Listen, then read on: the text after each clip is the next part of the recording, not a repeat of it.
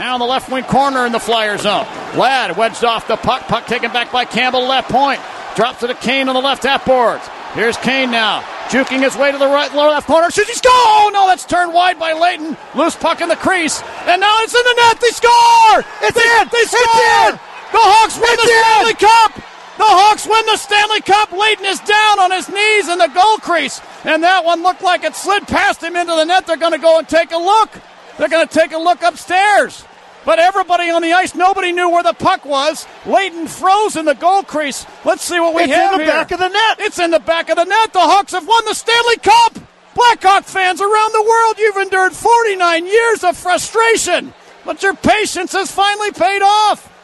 Lord Stanley's new address is Sweet Home Chicago. The Chicago Blackhawks have won the Stanley Cup. They've won the Stanley Cup.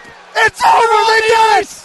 In Philadelphia, they're celebrating, Bud. How about that? They've won it. The Hawks win the Stanley Cup. The Chicago Blackhawks are Stanley Cup champions. Oh, my. Look at the scene on the ice. Everybody hugging Antti Niemi to the left of the Hawk crease. And the helmets and gloves have all been cast off. You're kidding me. Everybody hugging and grabbing everybody else. All down below us on the ice surface, the Chicago Blackhawks have won the Stanley Cup for the first time in 49 years. Unbelievable what we just saw down below us. And it's a mob scene on the ice. Everybody in this building, the Wachovia Center in Philadelphia, are absolutely stunned. Patrick Kane scores the game-winning goal in overtime of game number 6, and the Blackhawks have won the Stanley Cup.